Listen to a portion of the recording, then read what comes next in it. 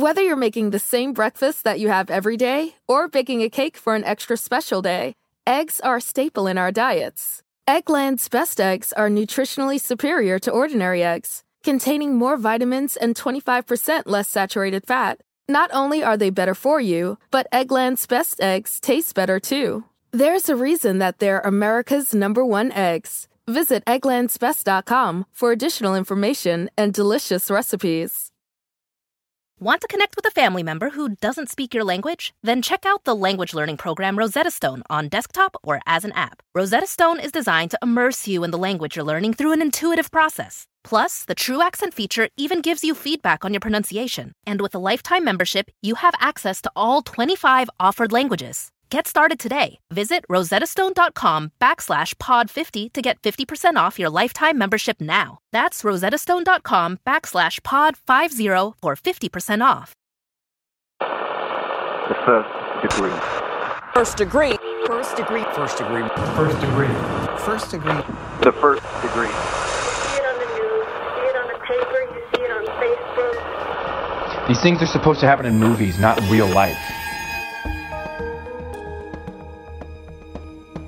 Hey guys, welcome to The First Degree, the true crime podcast that you might end up on. My name is Jack Vanek. I'm sitting across from Alexis Linkletter and next to Billy Jensen. And we're going to jump right into this case because it is pretty freaking wild and there is a lot of ground to cover. And I think that we might end up making it a two-parter. But before we start, if this is your first time listening, the premise of The First Degree is to tell these crazy, crazy stories from the perspective of somebody that is 1 degree away from the perpetrator or the incident itself. So if you guys are connected to a murder or other stranger than fiction story, please write us at hello@thefirstdegreepodcast.com or DM us on any of our Instagrams. We're checking everything. So let's jump right in.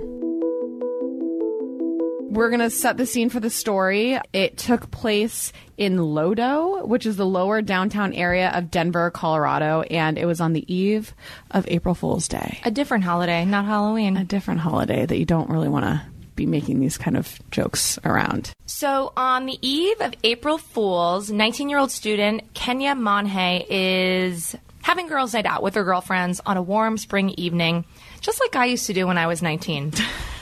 And it wasn't really something uncommon for Kenya to do, to go out on the weekends. She was a really hard worker. She would work all week at school, and then she would kind of let loose on the weekends. This particular night, she dolled herself up, threw on a pair of red high heels, and left her place wearing a black skirt, black top, and a black jacket.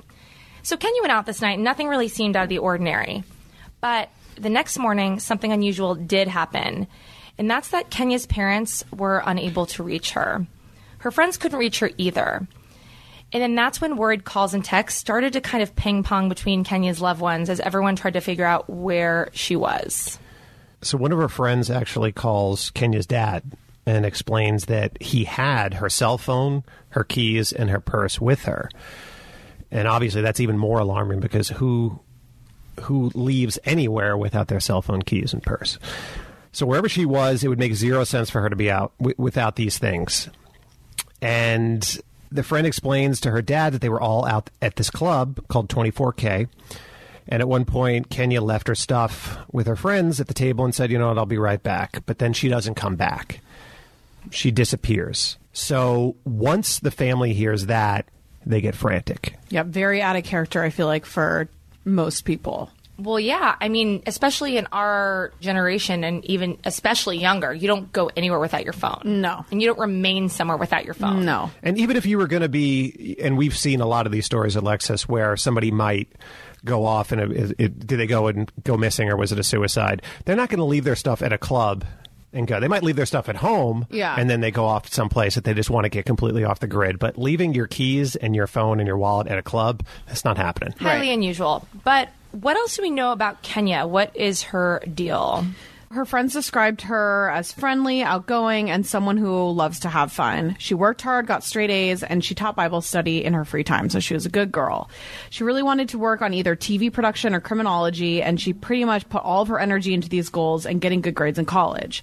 She was on top of her shit, so on the weekends she liked to let loose and have fun, as we all do, and, wanted to burn off a little bit of steam. It's very well deserved. right? Absolutely. I'm drinking rosé right now because I worked hard today. We're drinking. And she wanted to be in TV production or criminology, which is kind of like what we do. That is what we do. That is what we do. We're drinking vodka. We are, yeah, by the way, we're drinking vodka, and we did not get, at least I did not get straight You A's, have I'll to tell you drink when that. you do this for work. Yeah. You have to. You have to push through somehow. Especially because me and Alexis just did this for 9 hours at our day job, and now we're doing this again at our night job. So You guys must love true crime or something. Something like that. You know that a sponsor is really good when one of us ends up signing up for it after we get our kind of sample pack in the mail. And that is what happened to Alexis with Daily Harvest. If you don't know about Daily Harvest, they are so amazing for people that are on the go or people that don't really know how to cook. And both of those things are me and Alexis. So Daily Harvest delivers perfectly proportioned cups of frozen organic fruits and vegetables directly to your door. All you have to do is add water or your favorite cup of milk, and then you just blend or heat, and that's it. Their harvest bowls are so amazing and savory, and they're healthy dinner that's faster than takeout. And they have these amazing ready to blend protein smoothies that actually can get you excited about going to the gym. And each of their dessert flavored packs at least 10 grams of protein with no chalky powders, and they're so freaking good. So go to daily-harvest.com and enter promo code FIRST to get 3 cups free in your first box. That's daily-harvest.com. Promo code FIRST for 3 free cups in your first box. When Kenya and her friends went out, they had this go together, leave together rule, which is really smart, especially, when you're a little bit younger and you're going to clubs and drinking. It's a crazy world out there. People are slipping stuff into drinks all the time. It's like you want to have your girls by your side. I think it's a good rule. As adults, I don't even think you should go to a mall and leave by yourself. Parking lots of Walmart, for example, are like the most dangerous place. You can get carjacked. Also, you need a buddy at all times. Buddy system. Absolutely. Buddy system. So go together, leave together, which is it's a huge thing to have ingrained in you. Even if some woman says, "Oh, I met this guy," and whatever. What would happen if you guys are out and one of your friends says, "Oh, I met this guy. You guys go ahead. I'm going to go with him." What do you say? It's a little different. Wait, no.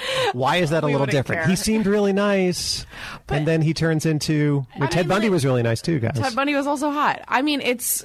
I think that we like to think that, especially with like online dating and stuff, it's like, oh, I'm going out with a guy from Bumble or whatever. I feel like we used to be like, okay, well, what's his number? What's his name? Send me his Instagram. People are keeping tabs, but a lot of times people don't. We like to say that we do, but I feel like a lot of people are also ashamed to be like on Tinder all the time. They don't want to tell their friends that they're meeting a different guy at a bar every night. I'm not talking about myself. I'm not on the dating apps, but this is different though. This is a girls' night out. So you're out with 5 of the girls.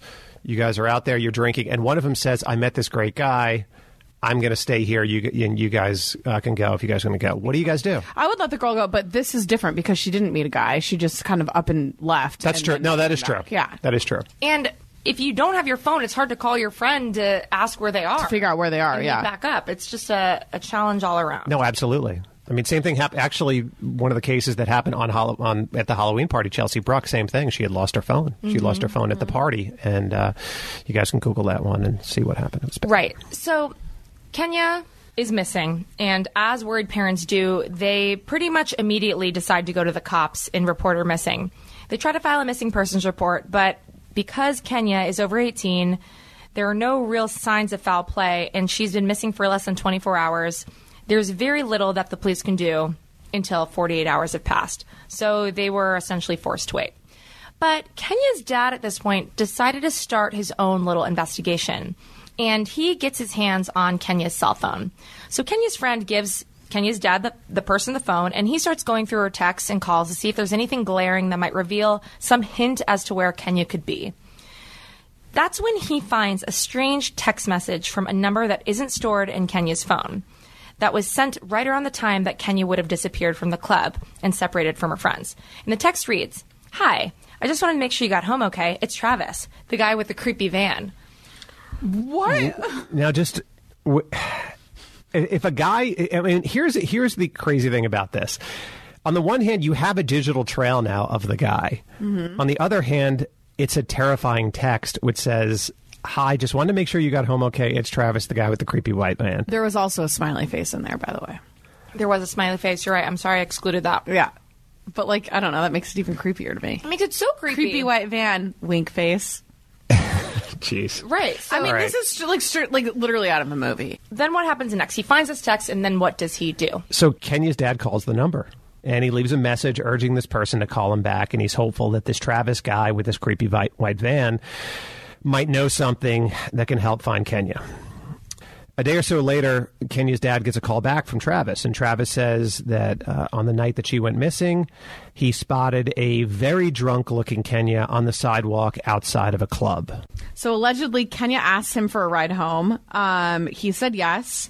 She said that she was stranded without her phone and her purse and had no other way home, so he felt bad and offered to drive her home. As he was driving towards her home, she asked him to pull over at a gas station because she wanted to buy cigarettes. So he agreed, and she got out to buy the cigarettes. And according to Travis, she then met a different guy. They started chatting, and then this other guy said he would drive her home instead. And that's when he said Kenya left him.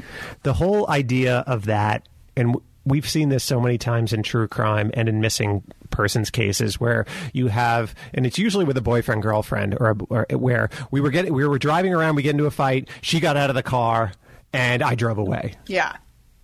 And anytime somebody says something like that, that's red flags that go up because it's ridiculous. And the idea that in the middle of the night when she is so drunk that she decides to, I'm going to hang out with this guy now. It seems very, very convenient. But yeah, she just randomly meets a strapping young lad at the gas station in the middle of the night. It's a little far-fetched, if you ask me. Very far-fetched. Kenya's dad is listening to this story from the stranger on the other end of the phone, and he's just not buying it. He's fuming, and he's really suspicious of this guy, but he really tries to stay calm and composed because he doesn't want to freak this guy out or prompt him to do something stupid. He doesn't really even know why he's staying calm, but he just doesn't want to upset this guy. But then he asks this guy Travis if he'll meet him at the gas station where he says he last saw Kenya. Travis agrees and says he'll meet him there in like 15 minutes. So as soon as Travis agrees, Kenya's dad hangs up the phone, he grabs his 9mm pistol, and he heads to the gas station in a total fury. With his gut instinct that this guy he just spoke with on the phone definitely knew something about where his daughter was and just was not being honest with him. So Kenya's dad is racing to this gas station. He's furious. He's got his gun on him. Meanwhile, when he was having this conversation with this guy Travis, Kenya's mom, his wife, witnessed this exchange between her husband and this stranger. And so she heard this whole conversation. She realized, obviously, how angry her husband was. She knew her husband had a gun and left with the gun. So she's terrified. She feels that something terrible is going to happen. So she calls 911. And she urges the Denver Police Department to go there, intervene, go to this gas station. Something bad's going to happen. And please go there. Make sure that my husband doesn't do anything crazy. Make sure that nothing happens and nobody gets hurt. Right. So her dad gets to the gas station and he's shocked to see that the cops are there because he is hoping to have a one-on-one interaction with this guy. The officers were talking to a tall blonde man named Travis Forbes. And what was puzzling about this Travis guy is he wasn't scary at all. He had blonde hair, blue eyes. He was pretty hot. I looked up pictures of him. Super attractive guy. Looked like a very normal, all-American kind of guy. Not only that, he seemed to be beating himself up about not getting Kenya home safely. He even said that Kenya had become really upset at some point over losing her phone and purse, so he attempted to teach her breathing exercises to calm her down. So he seemed like he really kind of cared about this girl's well-being. He didn't not just seem harmless, he was also super believable, sincere, and he was choking up when he was talking about Kenya. Like, he was actually really distraught about the whole situation. And he shook Kenya's dad's hand when he left, looked him right in the eye, and assured him that he had nothing to do with it. Seemed very believable at the time. Absolutely. When Travis enters the story is actually also where our first degree guest enters the picture as well. And she and Travis have been close friends for a number of years. So we're going to have her tell us about that herself. And her name is Audrey.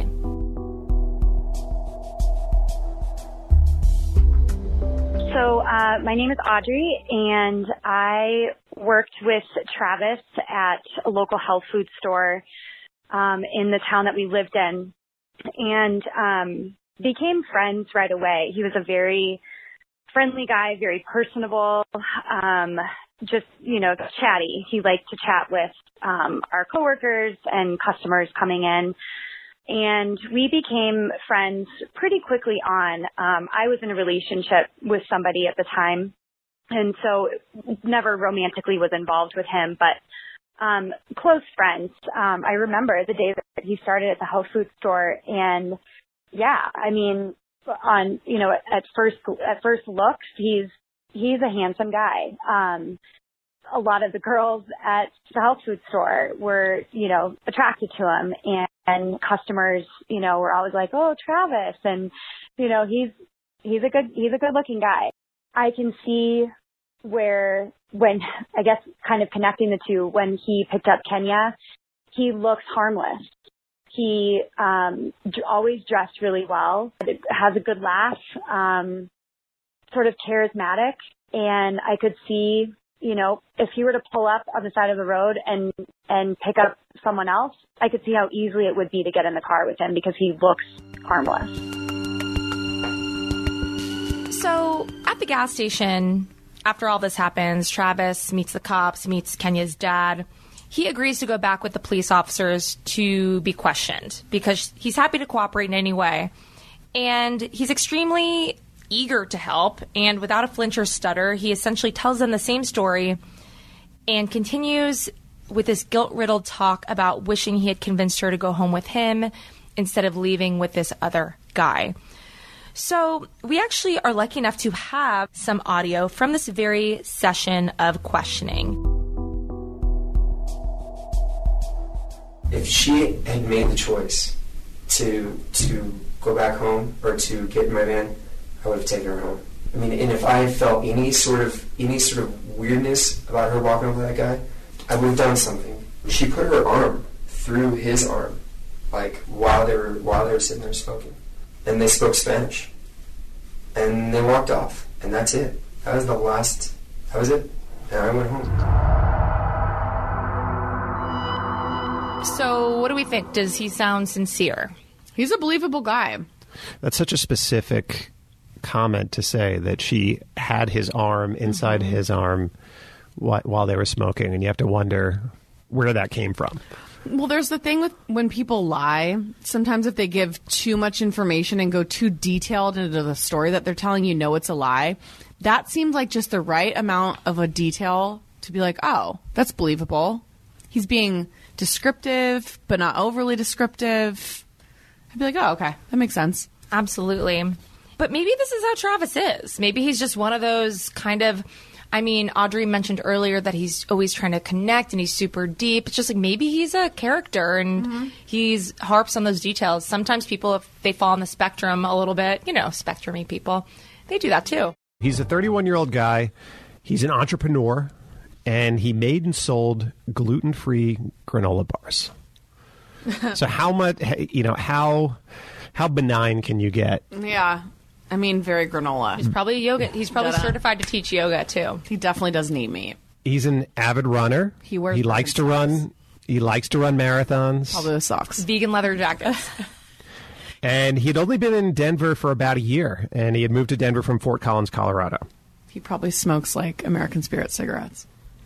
And he rolls his own with tobacco. He does. He buys American Spirit tobacco and rolls his own cigarettes. Breaks it up and uses like an organic wrapping paper, spliff or whatever. Yeah. I don't know. Wow.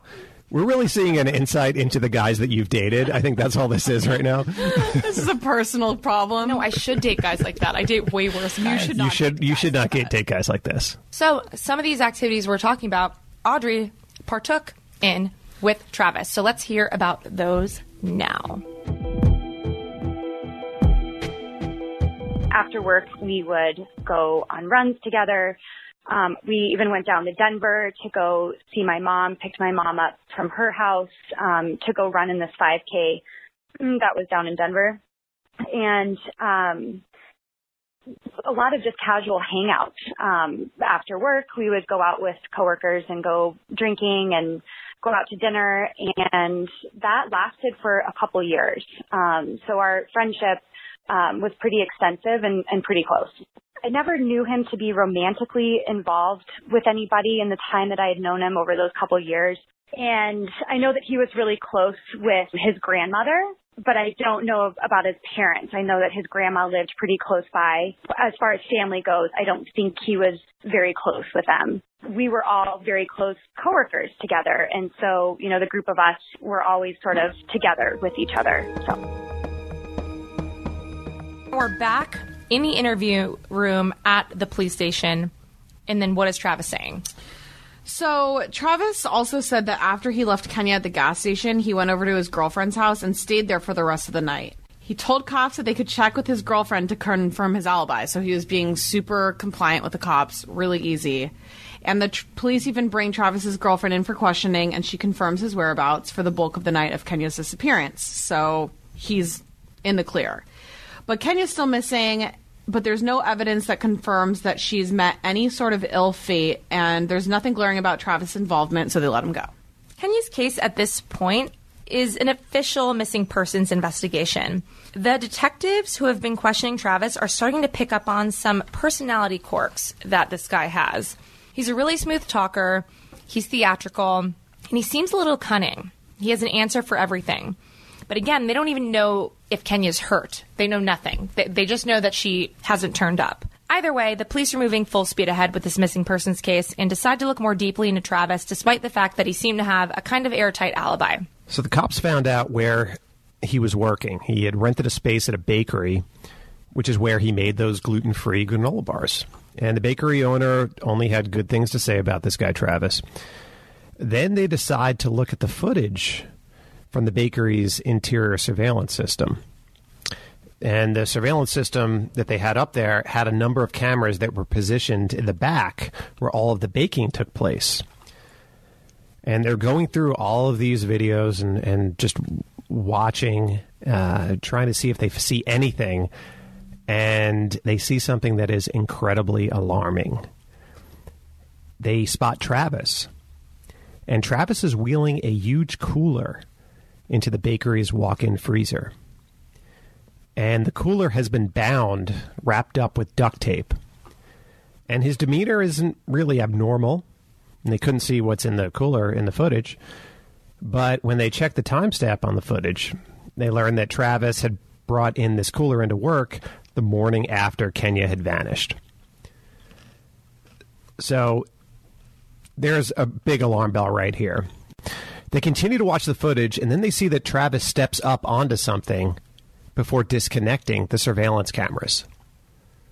So they see him wheeling a cooler into the bakery, and it's a large cooler. It's not a little cooler. A huge one. It's a huge cooler. Person-sized cooler. It's like 4 feet long. Or just a cooler that can fit hella gluten-free granola bars. Why are you putting granola bars in a cooler? I mean, it was his work cooler. That is true. So, and then they see him doing that. They see him doing that the morning after she goes missing. And then they see him stepping on something, and then the camera goes off. Right. So then tips started coming into the police, and they continued to speak to witnesses, and they then learned that Travis had been seen scrubbing the same white cooler that was depicted in the surveillance footage with bleach. Very suspect. Or very cleanly. Depends on who you're talking to and for what reason. That's not all. He was also seen carrying a rolled up carpet from his van. Wait a minute. That's two things right there. Yeah. You don't get to use a giant cooler that is a person-sized cooler and then a rolled up carpet.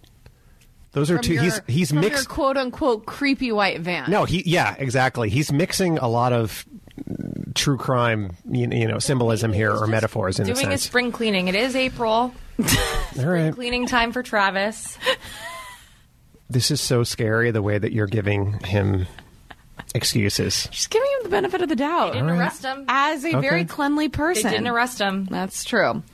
So when police searched Travis's van, the entire interior had also been sprayed with bleach. How do you think about that, Alexis? Spring cleaning again. It's all falling right in the same category. So much bleach was used in this cleaning that if there had been any DNA, it would have been totally destroyed. So this is where my tone shifts a little. The police also got a call from a witness who saw Travis burning items in a giant barrel with a large fire. And when the police asked him about that, he had a very good excuse, in my opinion. He said he was burning moldy marijuana in an attempt to cleanse his past. That is a granola man saging right there. Also, I just don't know. But you know what? He delivered these answers because he was constantly cooperating with the police. Yeah. Had no problem, would come in over and over. He delivered these with a very confident, straight face. So, I mean, listen, it fits his character as a granola salesman. To cleanse your past by burning moldy weed sounds right on track. And we know that burning, for all you true crime aficionados out there, burning stuff, burning evidence, burning whatever, having a suspicious fire around a crime that the police are looking for has been evidence in many crimes. We saw it in Making a Murderer. Mm-hmm. We saw it in the Manson murders. Mm-hmm. You know, it happens a lot. No one that I know of has ever said they were burning moldy marijuana in an attempt to cleanse their past. But you would get really high doing that. Yeah, could you imagine? Like in a tent, hotbox yourself? Holy moly. But some people, it's funny, burn their trash still in rural neighborhoods. Sure. And it looks really bad if you're a suspect, but that's just what they do. Why? That's just what they do. Okay. Anyways, so Travis initially appeared to be this very sincere, trustworthy, kind of emotionally connected guy with this investigation, having all the sympathy for Kenya's family, being sad that he didn't do something to prevent Kenya from going off with this other guy. And all of a sudden, there are cracks that are appearing in his wholesome veneer. He seemed to be this healthy, friendly food nut, but he's got a record. And a record that includes a lot of crimes that are pretty concerning. At 17, he breaks into 16 Fort Collins homes and businesses. He steals more than $15,000 worth of money and merchandise. And they search his room, and they come up with what they said was vandalized pairs of women's underpants. Which we don't know what that means, but it doesn't sound good. Doesn't sound good. What the hell? We had a hypothesis. Billy and I were texting about this earlier. He's like, what exactly is vandalized underpants? I think he was doing things like cutting the crotch out of them, masturbating into them. I don't know. I think that's a very sterile way of saying, like... So wait, those are like stolen He stole them from homes, but we're trying to think what they meant when they said vandalized. Yeah, probably masturbating into them. So while he's still in probation, he's arrested for criminal harassment. But he breaks a rule for the criminal harassment by carrying a knife, and he violates his curfew 43 times. Jesus. And then in 2004, there's two women joggers in Highlands Ranch, and they are being hit by rocks, and they learned that it was Forbes. Forbes was throwing rocks at these joggers, and he's arrested and charged with assault. So we have a series of crimes, breaking and entering, stealing merchandise, stealing women's underpants, so there's the sexual component to it, and then violating them or vandalizing them in whatever way that they felt it was. Carrying a knife and violating the curfew. Let's put that aside for a second, but we've got the sex stuff. We've got the brashness of being able to break into somebody's home, and then we have the fact that there's possibly some women hating here because he's throwing rocks at women joggers. Yeah. Well, and just the frequency of all of these. I mean, 16 homes. That sounds like a compulsion to me.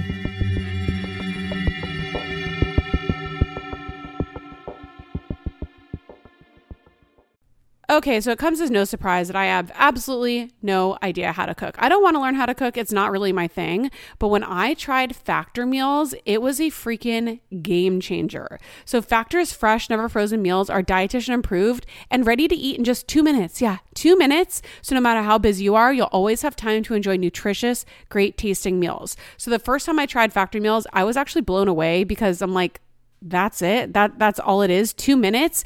And the meals are so delicious. With 35 different meals and more than 60 add-ons to choose from every single week, you'll always have new flavors to explore. And you can treat yourself to restaurant quality meals that feature premium ingredients like filet mignon, ooh, fancy, shrimp, and blackened salmon. Like I said, they're so easy to prepare. I love them. So head to factormeals.com/degree50 and use code degree50 to get 50% off your first box plus 20% off your next month. That's code degree50 at factormeals.com/degree50 to get 50% off your first box plus 20% off your next month while your subscription is active. Whether you're making the same breakfast that you have every day or baking a cake for an extra special day, eggs are a staple in our diets. Eggland's Best Eggs are nutritionally superior to ordinary eggs, containing more vitamins and 25% less saturated fat. Not only are they better for you, but Eggland's Best Eggs taste better too. There's a reason that they're America's #1 eggs. Visit egglandsbest.com for additional information and delicious recipes. It's almost summer, and the best and most sustainable way to shop for a new season is on therealreal.com. The RealReal is the largest and most trusted source for authenticated luxury resale. It's the only place you'll find brands like Hermes, Cartier, Prada, Dior, Staud, Zimmermann, Jacquemus, and more for up to 90% off retail. 10,000 plus new arrivals land every single day from hundreds of brands you love, all authenticated by a team of in-house experts. Whether it's that perfect wedding guest look, a new summer sandal, an updated beach tote, resort wear for your summer vacation, you're bound to find exactly what you're looking for, plus deals you won't get anywhere else on therealreal.com. Visit therealreal.com and use code FIRST at checkout for 20% off. Terms apply. Want to connect with a family member who doesn't speak your language? Then check out the language learning program Rosetta Stone on desktop or as an app. Rosetta Stone is designed to immerse you in the language you're learning through an intuitive process. Plus, the True Accent feature even gives you feedback on your pronunciation. And with a lifetime membership, you have access to all 25 offered languages. Get started today. Visit rosettastone.com/pod50 to get 50% off your lifetime membership now. That's rosettastone.com/pod50 for 50% off.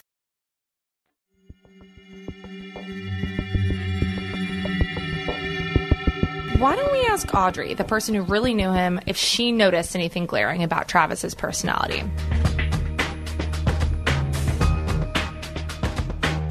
Sort of the one-on-one conversations, he would kind of stop mid-sentence and he would just stare, like not even thinking about what he wanted to say next, but more of how can I connect with this person, and more of like an uncomfortable stare, really. It was awkward. It was uncomfortable, like I said. You just kind of get that feeling from somebody of like, are they wanting to connect with me romantically, or are they trying to just be really philosophical? Or are they trying to, like, get in my head? So Travis would join our group of friends, coworkers, after work for happy hour. And this happened a couple times, 2 or 3 times. But each time he would always drink way too much. We were just going out for 1 or 2 drinks and then going about our way. But he would binge drink, and there was almost like a flip would switch.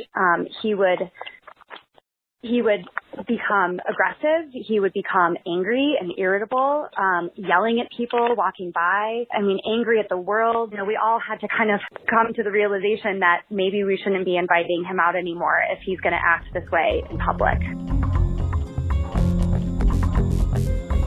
Yeah, after one of my runs with him, I was dropping him off at his house, and he invited me inside. I wasn't comfortable, for one. I also needed to get home to my then boyfriend. I turned him down. I need to go and, run a couple errands, and I really need to get home. And he just kept pushing and pushing, and in a sort of aggressive way. And I came into this like fight or flight response of like, oh crap, I really don't feel comfortable. It was awkward, and I had this response of I need to just make something up. And he basically said to me, that's pretty much like telling somebody that you need to go floss your teeth. Like you're lying and you're just trying to get out of hanging out with me type thing. He quickly got out of the car and slammed the door. He was pissed. He did not want to talk to me for a couple weeks after that. And I do remember that after this encounter happened, it was kind of like that pivotal moment of me reevaluating my friendship with him, if he was going to be so irritated and so put off that I was turning him down, and we were just friends. And it was soon after that he ended up quitting the health food store that I worked at and moved to Denver.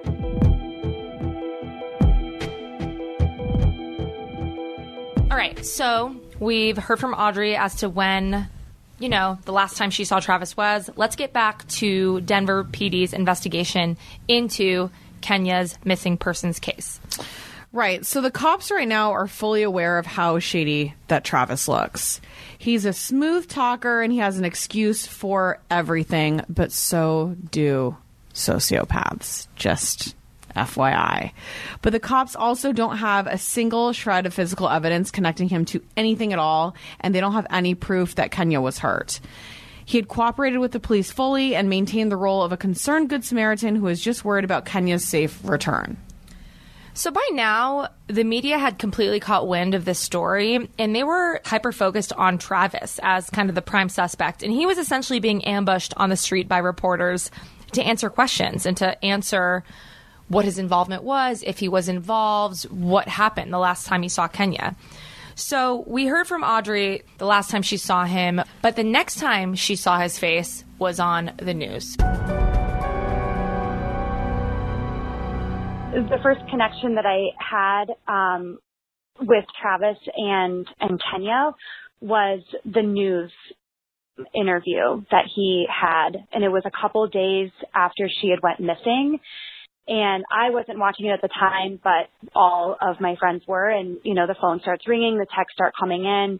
It's like, Travis is on the news. He's being questioned for this missing girl. And I was watching that interview, and I knew I just had this sinking pit in my stomach. It was creepy. When I was watching him talk to this news reporter, saying, denying everything that he was being accused of, and just saying, no, I didn't do that. No, I didn't sexually assault. I didn't kidnap. I didn't do any of this stuff. I looked over at my friend and I was like, he did it. I could tell by just the look in his face that he was absolutely connected to this girl in some capacity. Did I know that he killed her? I didn't really want to go there in my mind, but I knew he played a part in her disappearance. Okay, guys, so this is kind of a pivotal moment in our story where Audrey sees Travis on the news, and for the first time, it's not that something's off about Travis. She is pretty sure he had something to do with Kenya's disappearance. Now, we're going to take this moment as an opportunity to share something really interesting with you guys, and it's really going to be a side note out of the story for a second. But I want you guys to understand, because this example really highlights the spirit of our podcast, this first degree concept, and kind of shows how we're all much more connected than any of us even realize. So as we were preparing for this episode, doing the research, kind of wrapping our heads around all the details of this case, now there are a million cases in the world, truly. Any number of cases could have been the one we decided to do this week. The day before we're slated to start recording this episode, a friend of Billy's from Colorado reached out to him and said, dude, I love your podcast. And it really reminds me of this situation with this coworker of mine who ended up being charged with murder, yada, yada, yada.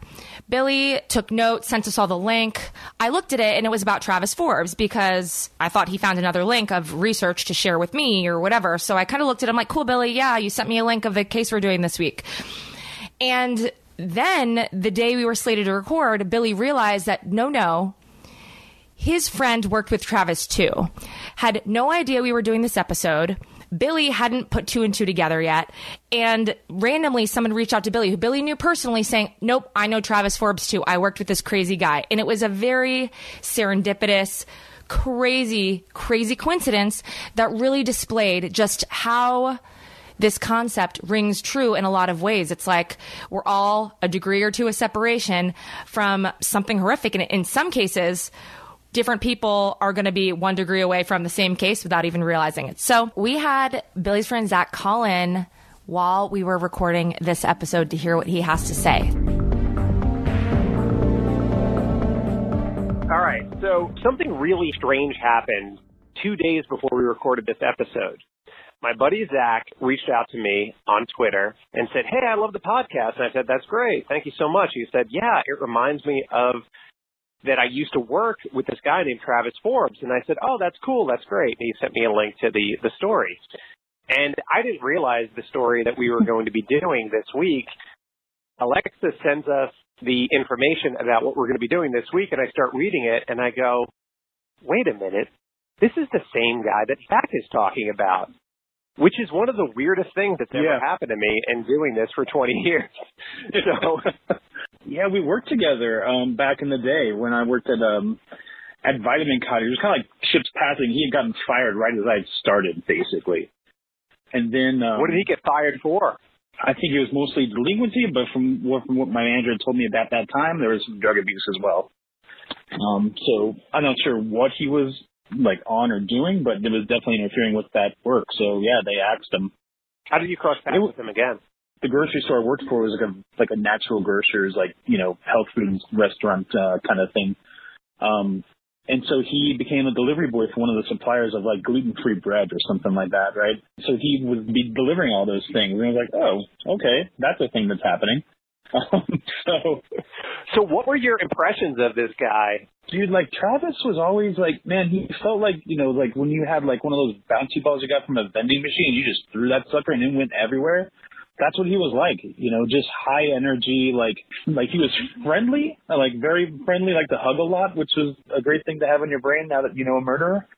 But every one of the gals that I worked with, they were like, yeah, can you go ring his stuff out or do whatever you need to do with it. Even my receiver, who was like kind of very much a tough as nails kind of hard woman, was just like, I don't like him at all. And it was just definitely like, yeah, he's so high energy, but he's also just like he just could not keep that creep vibe under the surface of that at all. It was just like, yeah, man, you're too much. So women didn't want to deal with him, and they kind of pushed him off to you. Yeah, at least at the store, you know, like he was known. I know he was like, you know, but he was always asking those gals out and like be like, hey, come out dancing with me. Like he's very, you know, he's very like fairly well built, like in great like muscular shape and all that kind of stuff. And so he loved to like frequent the nightclubs, go out and get trashed and just have a time out there. And that's how he met that young girl. But yeah, that's really like all the gals are like, yeah, don't want to talk to him. He creeps me out. Not into it at all. Even though he was a good-looking guy too, but they were just like they saw that there's something off with this guy. Oh, absolutely, 100%. It was funny, like when all this happened, like all the gals were like, "Yeah, you see, you know, even when it was contested, like they couldn't figure out anything about her whereabouts and corroborate his story or catch him for anything." Like every one of them that I was in contact with at that time, because I had left by that time too, they were like, yeah, we like 1,000% sure that he did this. And did you ever have any conversations with him, like deep conversations? We heard from a woman named Audrey that he often had very deep conversations with this guy, or he liked to have deep conversations. You know, it doesn't surprise me. He did seem like, you know, kind of like man, like, you know, his mind didn't stop. I know what you mean, man. Right on. Is there anything that's more of a drag than trying to buy a new or used car? Buying a used car is trickier than buying a new car sometimes. But TrueCar isn't just for buying new cars now. They are helping you buy used cars. With their certified dealer network and nationwide inventory of nearly 1 million used cars, you can enjoy real pricing on actual inventory and a simpler buying experience, whether you're buying new or a used car. With TrueCar, users can see what others paid, so they know if they're getting a good deal before buying or if they're getting completely swindled, which is my least favorite thing in the world. They're also more likely to enjoy a faster buying experience by connecting with TrueCar certified dealers, so you know you're getting a good price. When you're ready to buy a new or used car, check out TrueCar and enjoy a more confident car buying experience. I will be using them to buy the next car that I am going to ride in. So check them out, TrueCar, and some features are not available in all states. All right, so we've got a pretty good idea as to how Travis's coworkers perceive him and perceive his guilt in this matter. So let's get back to our cops and the investigation into Kenya's disappearance. Right. So as the investigation was continuing, they had their suspicions and their gut instincts that Travis was definitely involved, as I feel like everybody listening to this is also thinking. They kept their eye on him, waiting for him to slip up, but Travis continued to cooperate with the investigation. That is until one day when the cops wanted to ask Travis a few more questions. They called him, and they went to his house, they went to his work, and they couldn't find him anywhere. He was gone, completely gone. And not only that, one of Travis's friends filed a police report claiming that he had borrowed her car and never returned it. So he fled. He gone. So the cops issued a warrant for Travis's arrest because of the stolen vehicle, but the reality was that he could be anywhere in the U.S., and that poses a whole lot of challenges. And there was little they could do.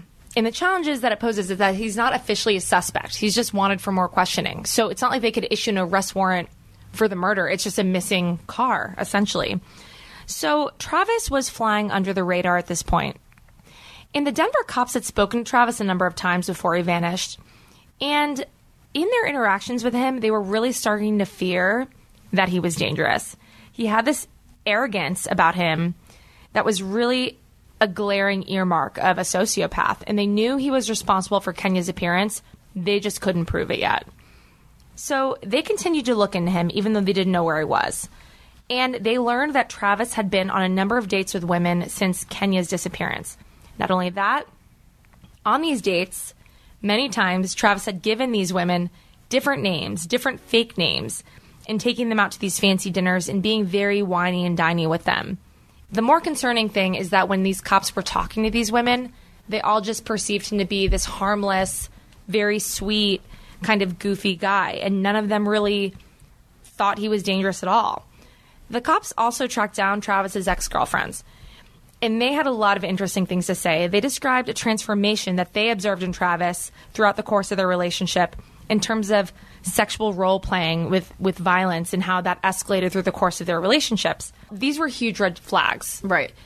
And, you know, what we haven't talked about in a while is this is all concerning. The cops, the sense of urgency to find Travis has been there, is reinforced here with this new information.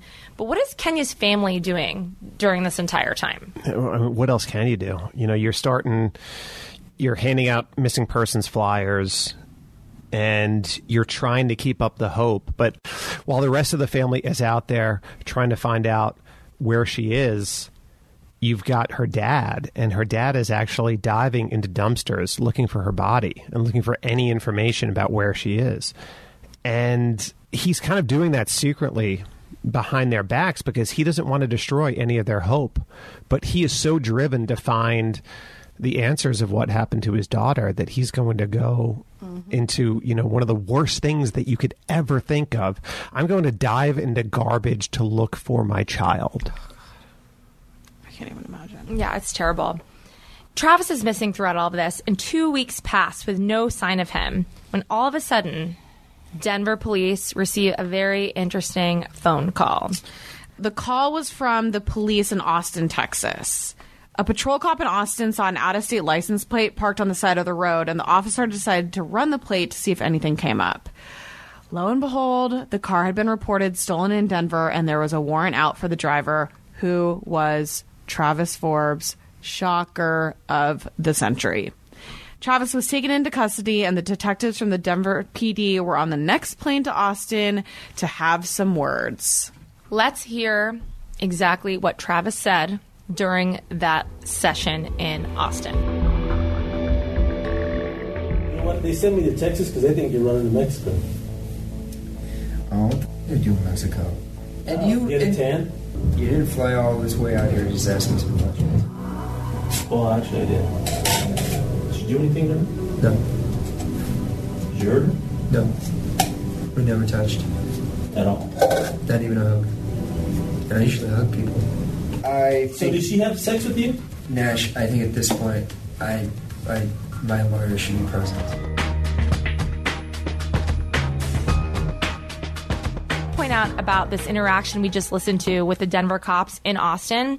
We couldn't get all of the audio, but at this point, Travis is essentially in this cat and mouse game with the detectives. He's snide with his responses, And he's very much got you'll never get me attitude. Total arrogance. Again, more sociopath earmarks here. But back to the story.